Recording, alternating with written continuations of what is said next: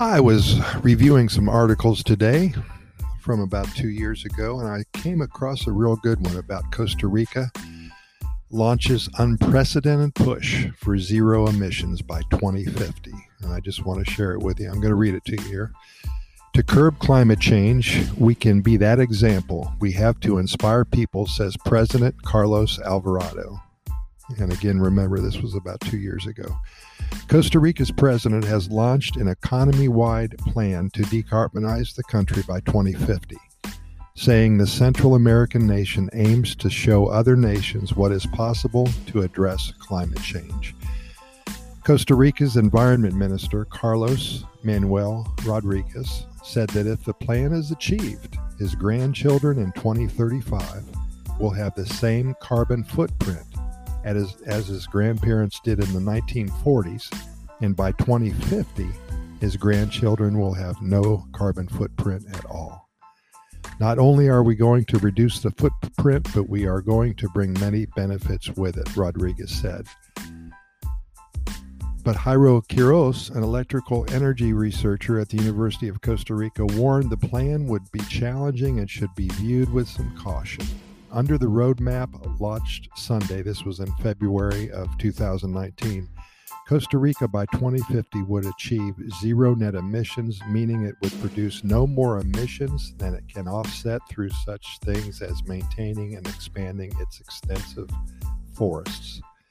Such emission cuts, which many countries are expected to try to achieve in the second half of the century, are key to holding increases in global temperature to well under 2 degrees Celsius, which is about 3.5 degrees Fahrenheit, the goal of the 2015 Paris Agreement on Climate Change. The Costa Rica plan aims to allow the country to continue growing economically while cutting greenhouse gases. The country's economy grew at 3% last year, according to World Bank data. Cristina Figueres, the Costa Rican former UN climate chief, called the goal unprecedented in international politics. Only the government of the tiny Marshall Islands also has laid out a detailed plan to achieve that goal, but they still do not have the whole plan articulated sector by sector. President Carlos Alvarado noted that while Costa Rica represents only a tiny share of the world's climate-changing emissions, the experiments tried in the plan could be a model for other nations. He said, "We can be that example. We have to inspire people. We have to do what's right." But Quiros of the University of Costa Rica warned the plan will take hard work to achieve. Some goals, he said, such as ensuring all buses and taxis run on electricity by 2050 may be difficult, not least because the changes would be expensive. Although one tends to see that electrical bus prices are falling over time, there's a lot of uncertainty regarding that. Let's talk a little bit about green transport. Transport today creates about 40% of Costa Rica's climate-changing emissions, making it the main source of them. To cut transport emissions, the plan aims to modernize public transport, including through the creation of an electrical train line. The new line would connect 15 of the 31 neighborhoods in the San Jose metropolitan area and carry about 250,000 of the area's 1 million people each day. That's incredible. Construction on the lines is expected to start in 2022. A modern and efficient public transport system has a much greater impact on achieving decarbonization than just electrifying our vehicle fleet. Under Costa Rica's decarbonization plan, the number of cars circulating in urban areas would be cut by half by 2040. And as you know, if you've ever been to San Jose and spent some time there, there's a lot of traffic.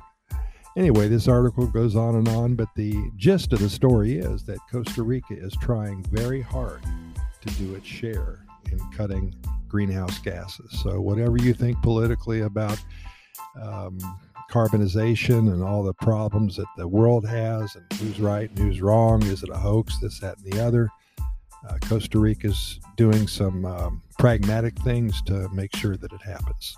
And we'll keep you posted. As always, we thank you so much for listening, and we invite you to listen to our other 610 plus episodes of our Costa Rica Pura Vida Lifestyle podcast series. The only reason we do all this is to share our knowledge and experiences and spread the good news about one of the happiest countries on the planet. We do invite you to get caught up with all of our episodes. We cover all topics about Costa Rica. We keep them short because we know you're busy and we respect your time. We can be found on all major podcast venues, iHeartRadio, Spotify, Radio FM, Anchor, and the Apple and the Google podcast platforms as well. I've also taken a moment just to add a link to our Costa Rica Immigration and Moving Experts website. If you are considering a move to Costa Rica and are interested in acquiring legal status for you alone or for you and your family, we've been doing this for over 20 years. We've been helping individuals and families make the move to this amazing country. Again, when you're ready, Google us, Costa Rica Immigration and Moving Experts. Thanks again. We'll see you here tomorrow. And keep in mind that we present these podcast episodes to you 7 days a week. And we never try to miss a day, only because there's so much good news coming out of Costa Rica and so many things to talk about that we simply want to share them with you immediately. Pura Vida, thanks for listening, and we will see you tomorrow.